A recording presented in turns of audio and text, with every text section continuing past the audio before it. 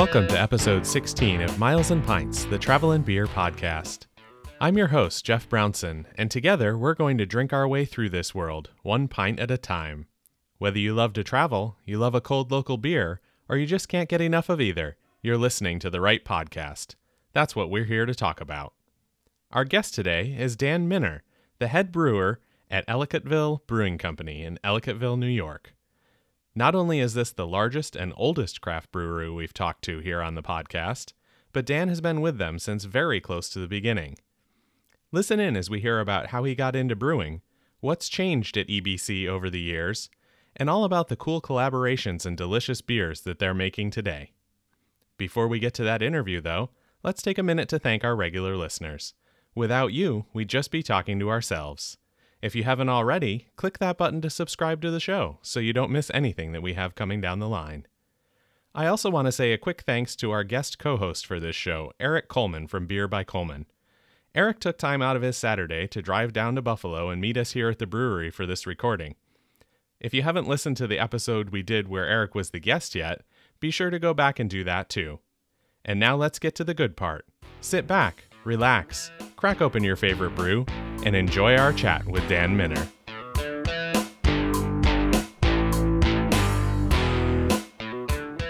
Hey everyone, excited to be here today. We have a special episode going. I am live at the Ellicottville Brewing Company in Ellicottville, New York. And Derek wasn't available for this episode, so I have Eric Coleman back with us. If you haven't listened to the episode of the podcast we did with him, make sure you go back and do that. Eric, welcome back to the show, I guess. It's been a couple of weeks. Yes, thank you very much. Excited to be here. Derek, I am humbly, hopefully, going to fill the void that you have left, and I'm grateful that you guys asked me to come down here and do this in my my hometown with one of my closest and nearest dearest friends. And here to chat with us from Ellicottville Brewing Company is Dan Minner, who is the head brewer and has been for quite a while. Dan, welcome to the show. I think it was 17 years. 17 years. Wow. Yes, wow. sir. So welcome, and thank you for taking the time to join us today. As you can hear, the beers are opening and pouring, and we're drinking away on the huge variety of beers they have here at this brewing company.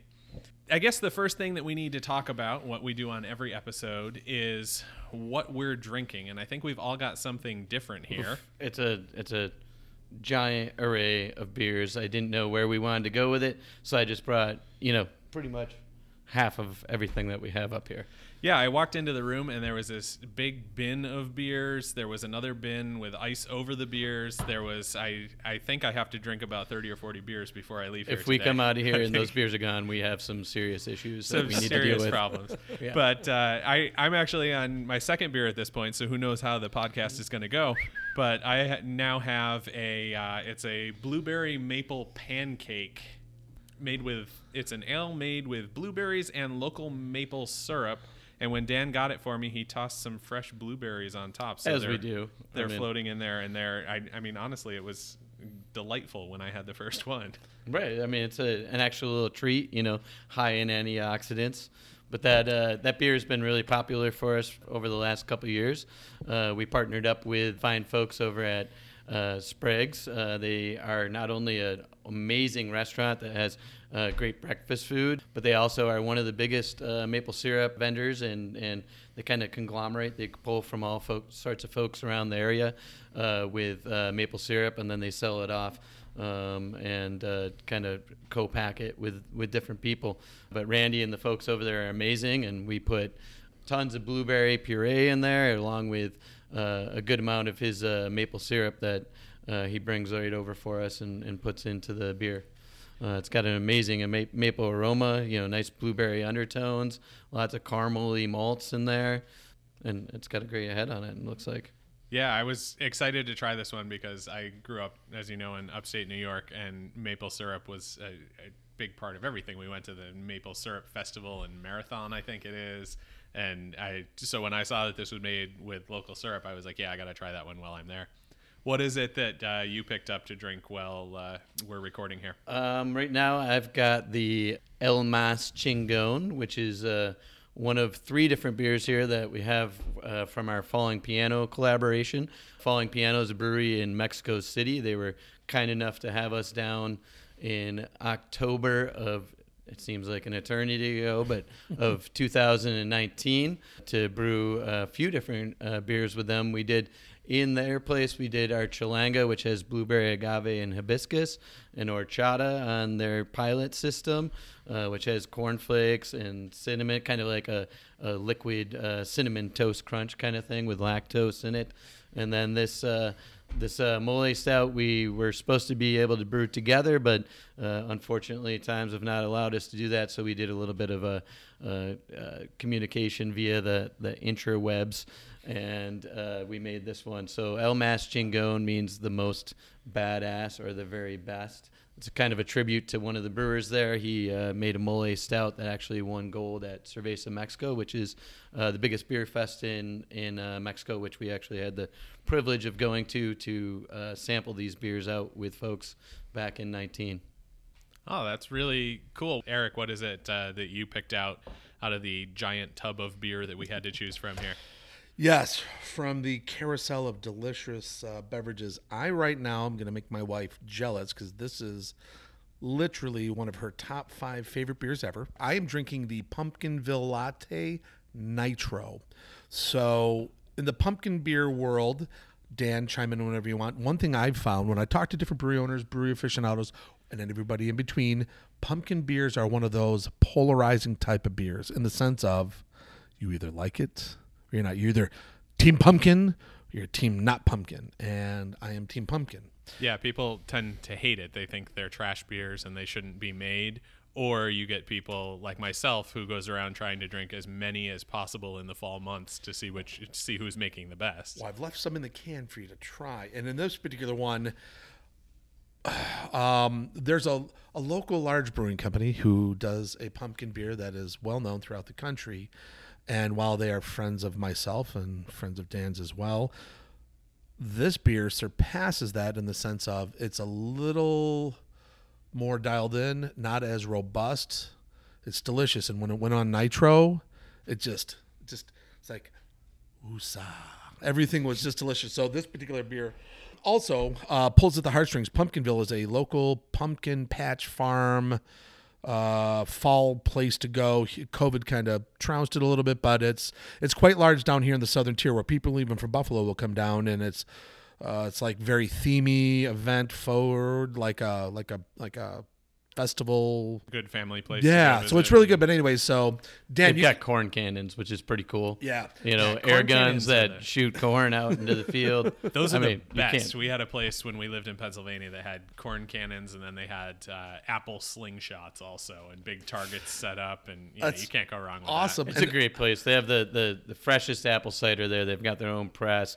It's a really nice family environment. They've got a corn maze. They've got helicopter rides. It's in the middle of the country. It's just a wonderful place to go, and they've been great partners to deal with, along with we actually put some of Premier Gourmet's coffee into that. We've got a few different beers with coffee in them that we work with Premier Gourmet in Buffalo on, kind of part of that whole beer. So Pumpkinville Latte, you've got a nice caramely base. You've got lots of lactose. You've got the coffee. You've got the pumpkin. I think it's a pretty well put together beer that we've been doing really well with, and I think it's maybe our 3rd or 4th year of doing that particular beer.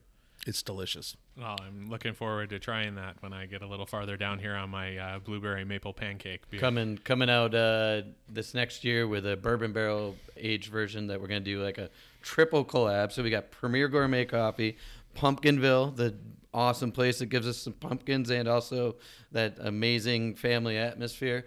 And then on top of that, we're going to partner with a place in Fairport, New York called Iron Smoke Distillery.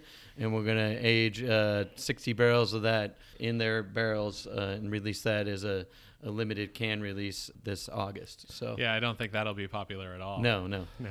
Just when I triple thought collab. I loved you and the beer you make, I just fell a little further. So Dan, now that we've covered what we're drinking and all the listeners are drooling over your amazing descriptions of these beers that you guys are brewing here, let's get into your background a little bit. You said you've been here for 17 years, quite a while. What did you do before brewing, or did you like you grew up and you were like, I'm going to be a brewer, and you started drinking beer and immediately became a brewer? What was kind of the background? I've got a sweet picture of me at like 3 years old with a 6-pack of Budweiser. It was a poor choice in beer, okay?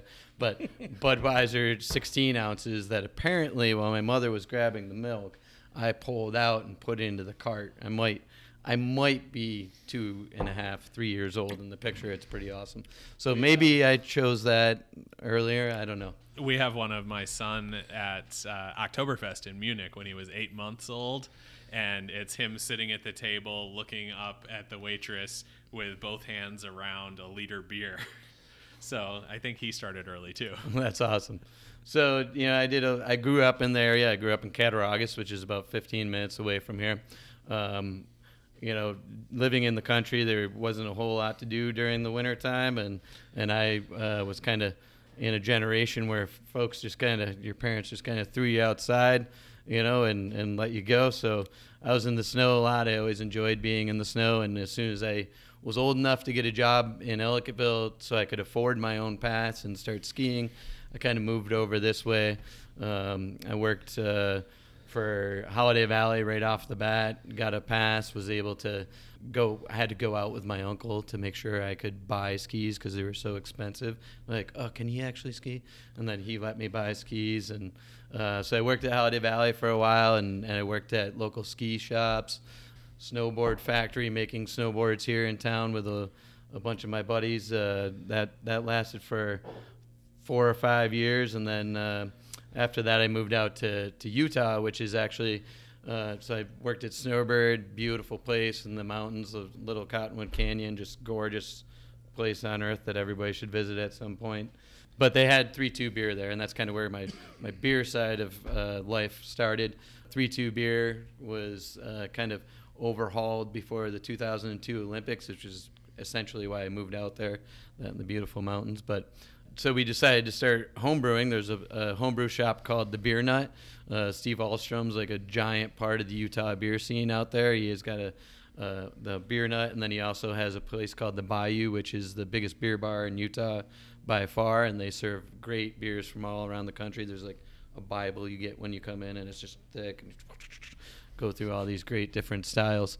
But yeah, started homebrewing out there with my friends in 9th and 9th in Utah back in, well, I don't know, maybe 2000 or so, and stayed out there for a few years working banquets in the restaurant industry, kind of working in ski shops, trying to get as many passes as I could so I could ski all the different beautiful resorts out there. And I moved back here in 2003, I believe, and started working sat at home for a little while with my parents, and then I was supposed to move on to Vermont, and then I decided I should probably get a job, and I started working here at the brewery at that point. And what did you start as? You didn't, obviously, having just done some homebrewing, you didn't come in as the head brewer, I would assume. Yeah, I kind of eyed that up pretty quickly, but I came in as a bartender. The manager at the time was like, oh, yeah, we're all full. We got enough waitresses. We got enough bartenders. And I'm like, yeah, but, I'm a pretty hard worker, and I really, am passionate about beer. I'd love to be a part of your team and come work. And they kind of turned me away a couple times, actually. And eventually I was just annoying enough that they hired me on as a second bartender to Topper. Topper took me in, showed me the ropes, and after a little bit I started assisting as a brewer here. I believe that was it was 2003 that I started here. So started doing some assistant brewing, and over time we bought the Fredonia location, Jim's location, EBC West, in 2005, which had a 3.5 barrel system that was just sitting there. So when they bought that, they didn't have anybody to work it. I had been assisting with the brewer here at the time, Andy Arena. And once they bought that place, they kind of let me go over there for 1 or 2 brews. Once I had 1 or 2 brews under my belt, I had actually known the original brewer here, Finn DeMink, who is the owner of Southern Tier, local beer legend. We were always good friends as kids, and I was able to go over there during one of his transition times and learn a little bit about their system, turn some late night brews for him, and kind of learn the ropes of. And it was a small at that time, an industrial brewery. You know, we were under 10,000 barrels when I was there, and then probably a couple months into that, working 3 breweries, kind of assisting here in Ellicottville on the 10 barrel, running the 3.5 in Fredonia, and turning night brews on the 25 barrel, the old Saddleback Brewery at Southern Tier. I was able to take over the head brewing job here. I'd say probably close to 2005, 2006. So really just a couple of years. You had homebrewed, you had no formal brewing training, but you were learning as much as possible in as many places as possible all at the same time. Always driving, always like trying to ask questions, you know, just learn about process. It's probably real annoying, you know, one of those kids that you're like, well, what are you doing over there? What are you doing over there? Can I touch this? Can I touch this? Might have been that guy. It's a good way to learn, though, and it's interesting that you mentioned you worked here, you worked at Southern Tier, and I know the Southern Tier started kind of out of here. And Eric, when you were on the episode, you talked about your relationship with Southern Tier, and the reason I had you down here to co-host was because you and Dan knew each other very well. It's interesting to see how all these breweries grew up and kind of have grown to dominate the beer scene here in Western New York, at least, if not New York as a whole. Yeah, I'm very fortunate and grateful that I did get to see it, be an outlier. My dad is the one who brought me into it, as I'd mentioned on that podcast, because of he and a bunch of his buddies turned into the garage.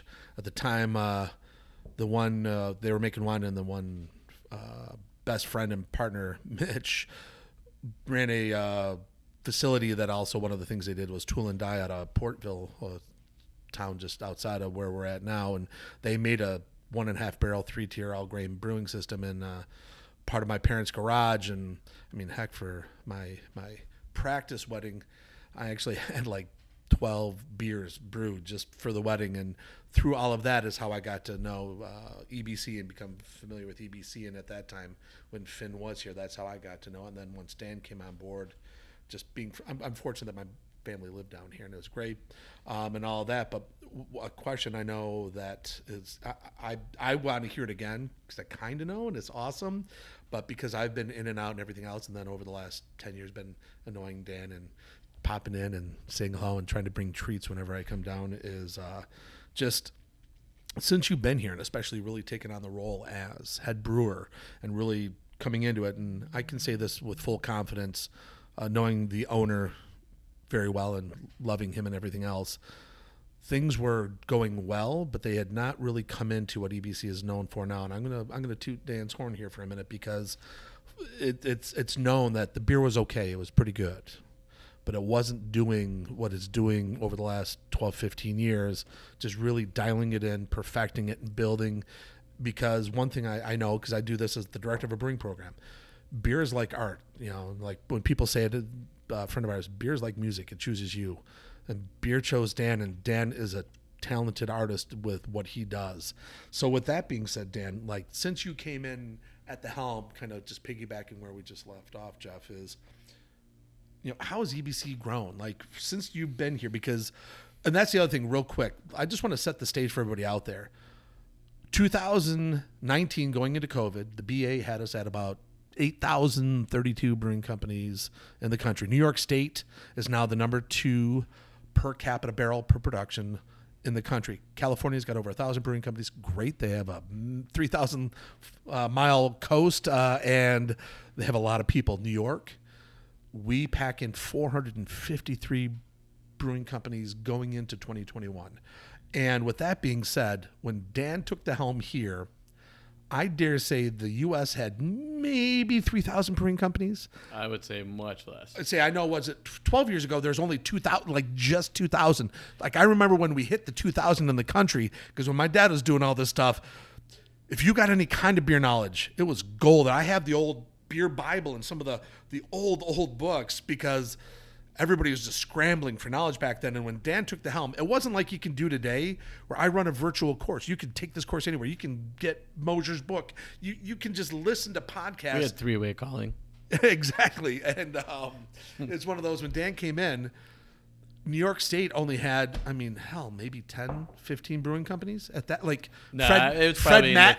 I remember when we did the New York State Brew Fest at Pier 7, no, the Southside Pier in New York City. Yeah. What it was like, I think that's Fred, the right Matt, one. and you and a few of the other people there. There was 54 brewing companies in New York at that time, and I want to say that was as late as maybe 2009.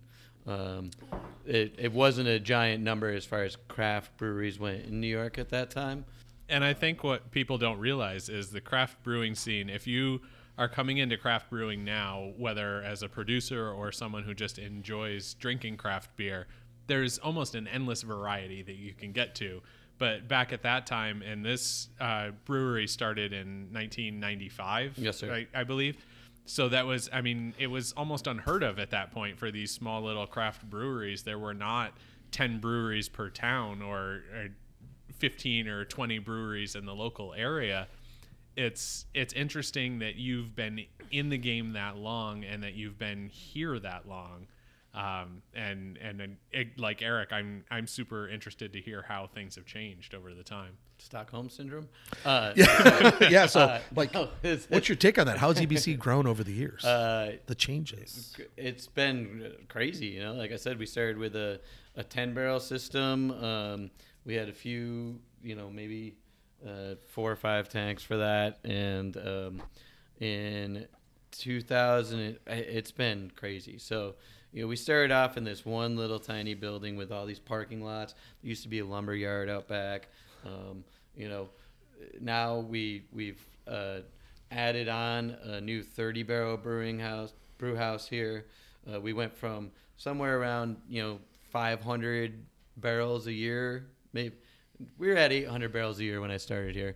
To I remember my top year before we built the new brew house was 132 batches, so 1,320 barrels. Was like in 2013. I was like, yeah, we're killing it. And in that year, we built out our new brew house, which is a 30-barrel brew house, which is next door. We showed you that a little bit earlier today. Isa and Huber Brew House, a 3-vessel from Schobenhausen, Germany. That gave me an opportunity to meet lots of folks from Germany and from around the country that came in to help with the install. Just kind of gave me like a different sense of the mechanical aspects of building that out and being a part of those builds and like the cool stuff that happens there. The next year we put in some 120 barrel tanks and expanded that brewery, and I want to say, so that would be 16 or 17. We bought a place over in Bemis Point, the old surf club, which is somewhere when I was working at Southern Tier. I actually used to stay with my buddy Eric Goodman. We'd stay right across the street from the place we now have in Bemis Point, and they'd have a movie series every Thursday night. I'd get done at Southern Tier at like 3:00 in the morning, go over to the boat. We'd party there all night long. We'd wake up in the morning, take showers in the lakes. Now we got a place there. We've since bought a building in 2017. We bought our Little Valley facility, which is 75,000 square feet, big building with proper loading docks, and it was so hard to brew the beer we've been brewing out of this location. We've got no proper loading docks. Once you open the garage door during the winter, there's no heat in it. It's a beautiful space, but it's just not set up to be a production brewery. And there's a lot of winter here. That's not like there's a 2 lot of weeks. winter. There's a lot of summer here. There's no air conditioning either. Now we've got this beautiful facility over in Little Valley, proper docks, lots of space. We put in a 60-barrel 4-vessel brew house, which is gorgeous. Learned a lot. Again, I'm really lucky. I've got a family of folks who are very mechanically inclined and friends that are too. My one brother-in-law, Bert, he's a stainless fabricator who's amazing. He helped me build that place out. So, and my brother-in-law, John, he's on the computer side of things and helped me out. I've got really lucky along the way. Now I've got my friend Israel here working, who used to work for Crohn's, which is one of the biggest bottling line and packaging manufacturers in the world. So, we're constantly just growing as we go along, and things have changed so much from when I came in here in 2003. I was like, yeah, it'd be cool to say that I worked at a brewery at some point and that I was able to make 20 kegs of beer at a time, to, now we're making batches that are 360 kegs at a time, 180 barrels at a time, which, until you really look at that first one ferment and think about the amount of money and cans and all these little volumes that are coming out of there, it doesn't seem like a whole lot. But when you think about how many individual packages you're giving to folks when you make something like that, it's just crazy to think about, like the amount of beer that we're making these days. And that makes me think the one small brewery that I've worked with in Virginia, they have 5-barrel fermenters, so significantly smaller. And they had a beer close to when I started, when they opened, that we tasted. They tried adding flavoring to it. We could not make it what we deemed drinkable. So they poured it all down, and they were sad that they had lost that much money. But when you're talking about systems that big, you said that it's hard to imagine that much money, but that's a crazy amount of materials and the hops. And when you pour it down the drain, you think about it a lot. If something goes bad there, that's a lot more you're putting down the drain, and I hate to even think about that. So we've done it on every one of our systems, from the 3.5 to Fredonia to the 10 to the 30 to the 180. I mean, if you're not, you're probably doing something wrong. It's not something that we try to do, and I can definitely count over the 17 years batches that we have put down the drain. But either way, like it's a thing, and you definitely have to be ready, willing, and able to do that, because if you're not, you're not ready to make that much beer, because and things are going to go wrong at some point. That's a huge signifier, or a huge way to pick out a good brewery, because it's not that you're just making beer and putting beer out there for people to drink, but you want to have a quality product and make sure that you're putting out a quality product every time. And if that means pouring a bunch of beer down the drain, then that means pouring a bunch of beer down the drain, because the quality of the product is more important. And I would assume that that's a big factor in how you guys have gotten to be so big, and you're at this point literally shipping beer around the world, correct? Maybe not the world. I mean, I definitely haven't done any of that. But we're basically in New York, Pennsylvania, Ohio, New Jersey. We're looking at some Maryland. We do some subscription clubs where we're going to be sending beers to places maybe we normally don't have beer on the shelves at your local grocery store or whatever. So there is a little bit of that. I remember back in the early days of brewing for me, people come up to me.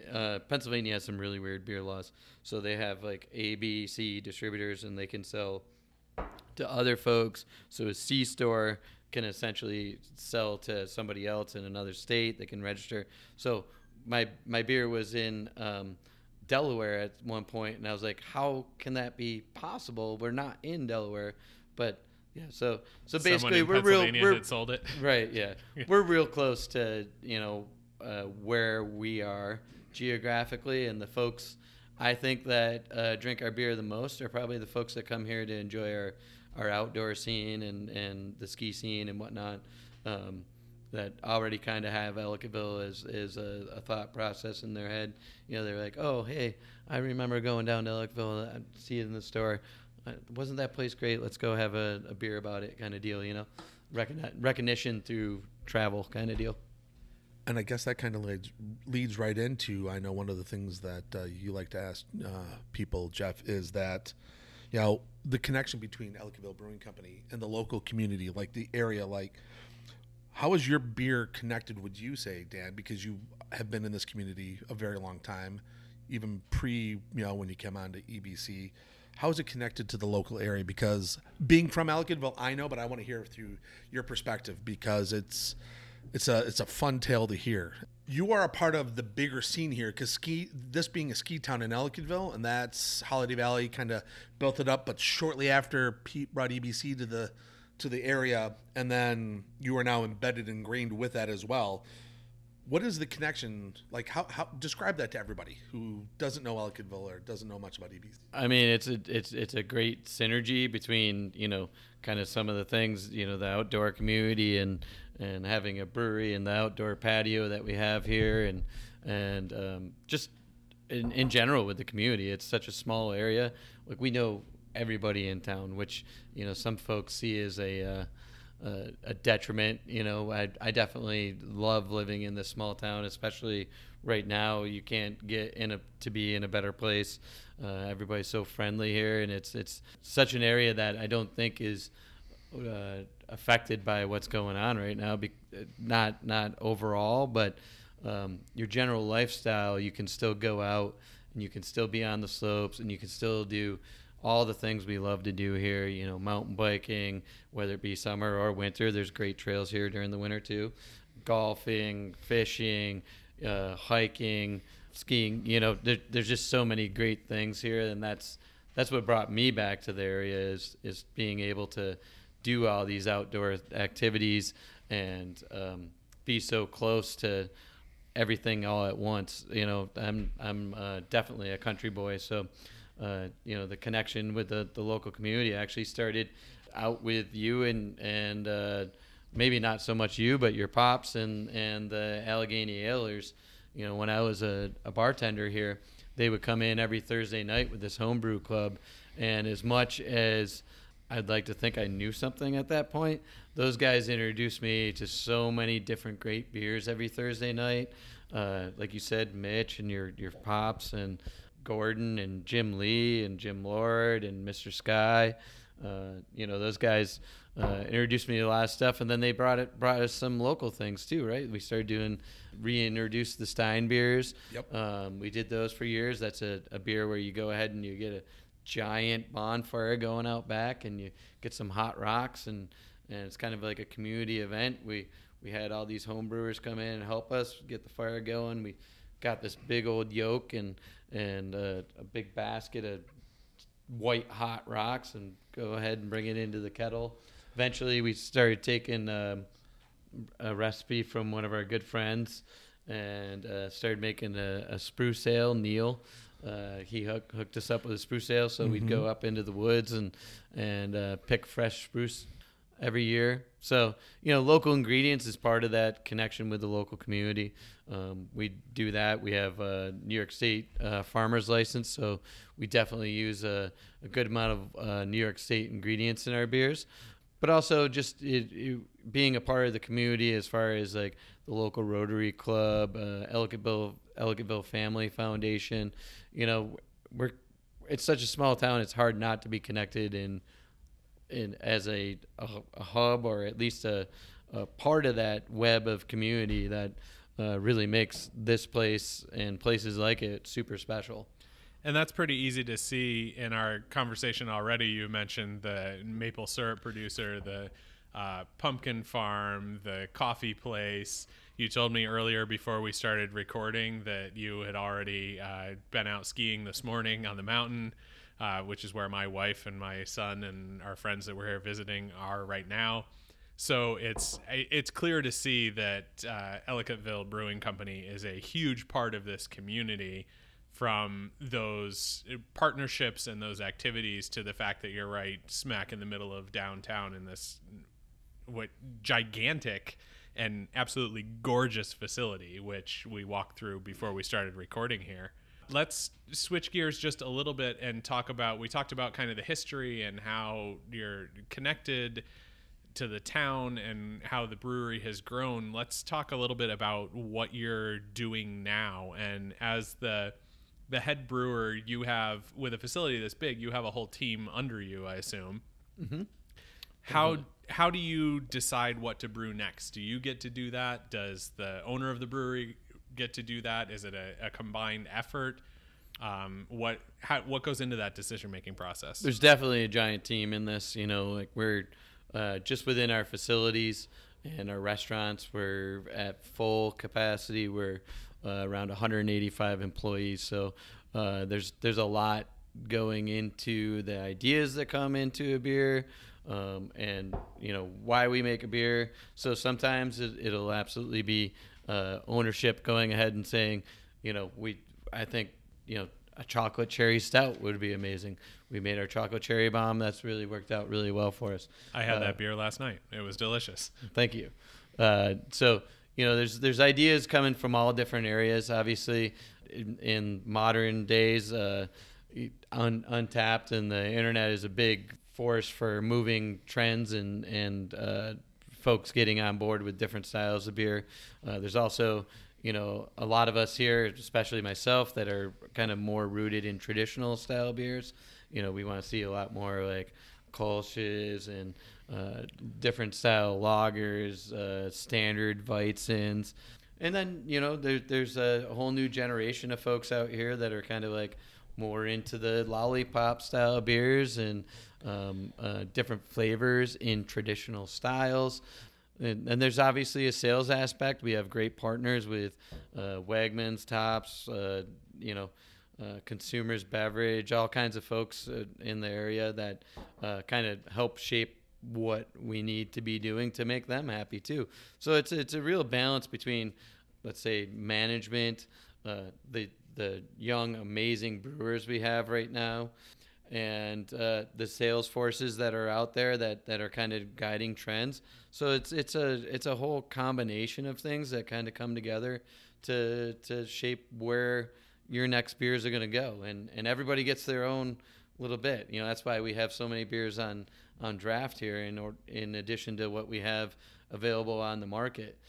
Everybody's kind of satisfied by what we do because there's just a giant mass of work there that can make, I think, most people happy, from a very light and basic Pilsner to, the mole stout, which is kind of like hot and spicy and lots of different spices in there, sour beers, coffee beers. We really cover a gambit of different styles. It's kind of hard to say where those all come from, And let's talk about that for a minute. You guys have, I mentioned before the giant tub of beers that you had when I came in here. And then you said, tubo.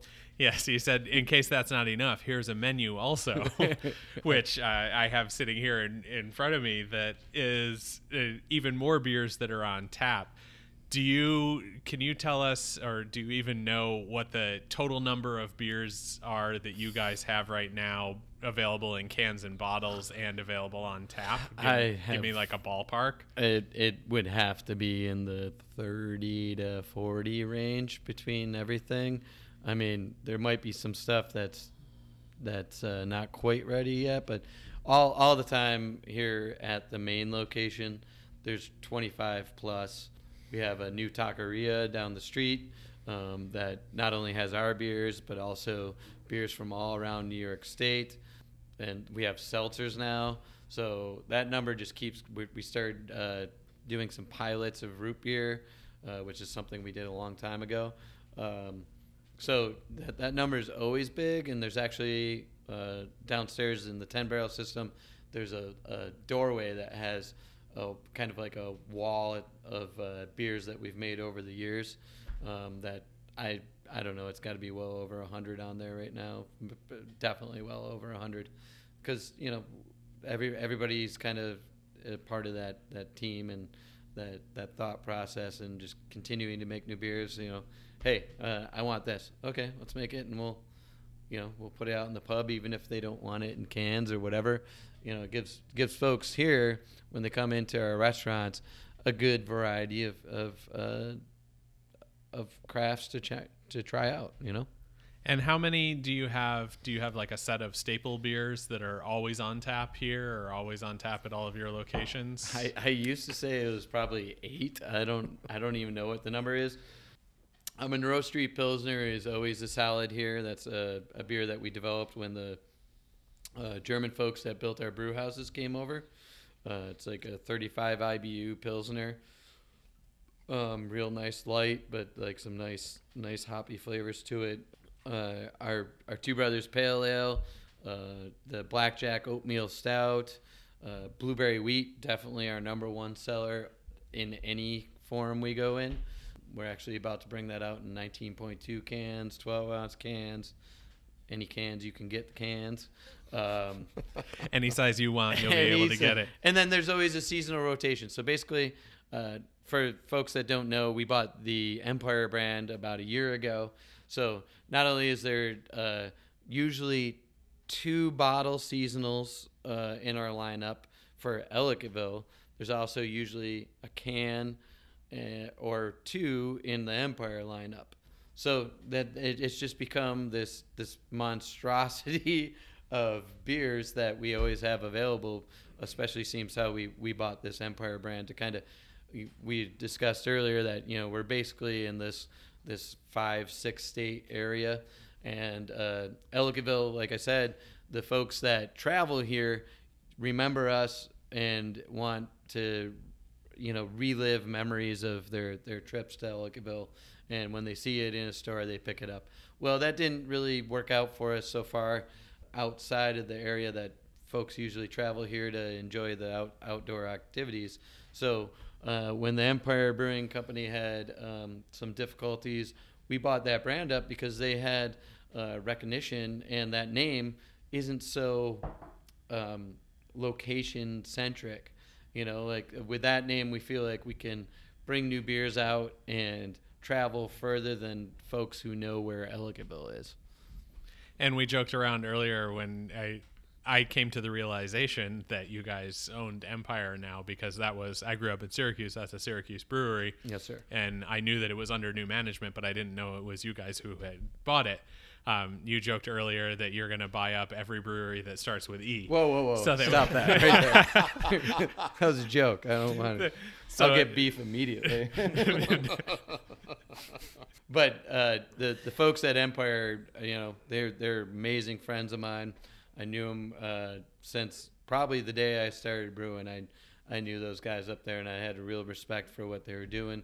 And when that came up, it was a surprise to me, and they helped me out a lot to kind of meld what they were doing with what we were doing, and kind of take us and slingshot into that next era. So I talked at length with Timmy Butler, who was the old head brewer there, and he guide me in the right ways, I think, and we've taken some of what he was doing and put our own tweaks on it, but we've always had a very close relationship, and I'm glad that we can take that. They started in 1994. They were right around when we started, and they helped us a lot with exposure in New York City. They put on the Governor's Island Brew Fest. Just great people, and we're glad to have the brand. Awesome. And I guess with all of that being said, because of everything you do under EBC and then the other brands you're acquiring and everything else, I guess what's coming out next? What can maybe customers be excited about? Like, what do you have on the drawing board? Well, we got a couple things going on right now. We've really started to play around with the State of Mind series. This one we actually just canned, I think, Tuesday, which is the State of Mind Sour, so Empire State of Mind. This one's got tangerine and a little bit of vanilla in it. It's a sour NEPA with Sabro hops in it. Made a huge amounts of tangerine aroma. It's great. So that's coming out under the Empire brand. We just released the Empire Black Magic Stout, which is a barrel-aged stout, like 6.5%. I might be wrong on that. It might be 7%. But that's a barrel-aged stout that we aged in bourbon barrels for a year. And then we also blended in a new batch on top of it. So it's kind of a unique thing. It's got lots of lactose, lots of those nilin qualities from the barrel, a lot of caramely undertones, lots of chocolate flavor from this amazing chocolate malt I get out of England. So that's going on. Coming up, we've got actually quite a few sour beers going on. So we got Mary Goes Round, which is kind of an idea for a sour rotational in cans, which this current version is a dark berry. We're using raspberry, blackberry, dark currant, and that's going to be coming out in 16-ounce cans under the Ellicottville brand here fairly shortly. And then pineapple upside down shake, which is a pineapple cherry NEPA with cashmere hops in it. That has done really well for us in the past. I mean, this summer is going to be crazy. We're putting in a new can line, sorry. So we already have a beautiful bottling line at our Little Valley facility that runs right about 180 can bottles a minute. And we're about to put a Cosme can line in, which is really going to give us the opportunity to bust out a good amount of new products at our bigger facility. Right now we're kind of caught between 3 brew houses. We're between the 4. The half-barrel brew house in Bemis, the 10-barrel in Ellicottville, the 30-barrel in Ellicottville, and the 60-barrel in Little Valley. So having that 60-barrel at the plant in Little Valley is definitely going to, or having that can line at the 60-barrel is going to really help us to grow over the next year. People will be able to find a lot more in stores. Absolutely. And all over the place in New York and the surrounding communities. Is there, we've talked about what you have going. Is there anything that's like there in the back of your head that you're like, I would love to brew this, but it hasn't quite shown up yet? Is there something that you're like, we need to make one of these soon? The thing the brew crew really wants to do the most is a throwback kind of like variety pack. We've been really getting into variety packs lately. Last year, our team, Emily, Steve, Josh, killed it on the infusion pack. We did a cranberry sage. We did the Chilanga blueberry agave hibiscus. We did honey jasmine ginger. And then we also did an elderberry hellas in that pack. So the variety packs have been a big part of our growth. So one of the ideas that everybody's had recently is to just do like a throwback pack, not necessarily of our beers, but of old school styles. You know, right now we have Scotch Ale on tap downstairs, you know, doing like quacks, ESBs, really old school, traditional, straight up styles rather than, you know, we sometimes say like, okay, the Mole Stout, it's a stout is the style, right? But it's kind of a flavored stout. It's got guajillo, pasilla, ancho, peppers in it. It's got cardamom. It's got cinnamon. It's got, you know, it's got all this stuff in it. There was a lot going on in that beer. There's a lot going on. It was delicious. I would definitely drink another one. Right, yeah. It's one of my faves. But not a classic stout flavor. But not a classic stout flavor. So, you know, there's really always a lot of push. I'm sure this is true of every brewery in the world that, you know, we all make these beers which people enjoy, but we also have a hankering to be classical and throw back to our roots. And I think that's probably the biggest thing that myself and the brew crew are kind of like waiting on is like a throwback pack that we can kind of like put some different old school beers into and get to kind of flex that, you know? Just the classics and no fancy flavors. And I think right. that some breweries try to brew those classic beers and they don't have the... I mean, it takes a lot of skill to brew, for example, a Pilsner and have it come out as a delicious Pilsner because there's not a lot you can play with to change the flavor of that. That has to be a solid process and a solid brew. So to do that classics pack, I think you'll find a lot of people that appreciate that and can really see the flavors coming through in those beer styles as they were designed and as they grew.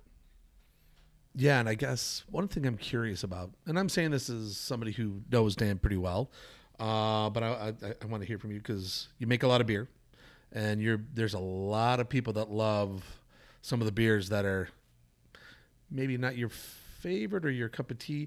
Is there a beer that customers just go banana sandwich over that you're kind of like, I make it for you? But it's not what I really drink when I'm chilling on the couch with the dogs at home. Well, I mean, we can all have those somewhere, right? Not to put you on the spot, but curious minds want to know. Well, we hope you had as much fun listening to Dan as we did talking to him. As you can probably tell by the unanswered question we ended with, this episode is actually part 1 of 2 from the interview we recorded. Eric, Dan, and I just couldn't stop drinking together and talking, so you'll have to catch the conclusion and see what Dan's answer is in the second half of the conversation on our next episode. In the meantime, if you want to taste some EBC beers in person, you'll need to make your way to Ellicottville, New York, an adorable little town in western New York. And if you like the outdoors, skiing, snowboarding, mountain biking, hiking, and of course beer, you should definitely add Ellicottville to your list of places to visit. All of the important points and links for things we talked about during our conversation will be in the show notes, so you can pick up anything that you missed the first time through. The easiest place to find those notes is at milesandpints.com. Thanks so much for listening to Miles and Pints, the Travel and Beer podcast. If you liked what you heard, be sure to subscribe so you can hear all of our new episodes as soon as they're released. Tell your friends and family about us so they can enjoy the show too, and please take a few minutes to leave us a review on your favorite listening platform. In between episodes, you can get more travel and beer content by following @MilesandPints on Twitter, Instagram, or TikTok. You can also stop by our Facebook page at facebook.com/milesandpints. And that's all we have for this episode. Until next time, we hope you'll find yourselves a little bit of travel, a little bit of beer, and a whole lot of fun.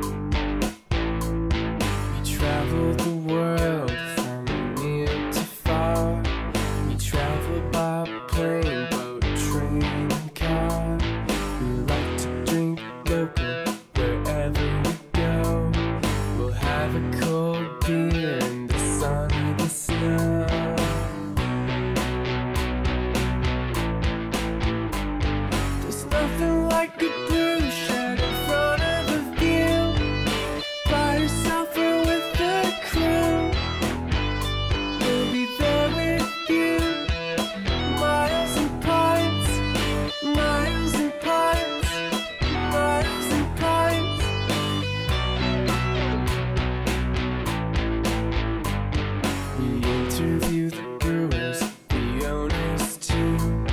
We'll tell you where to visit.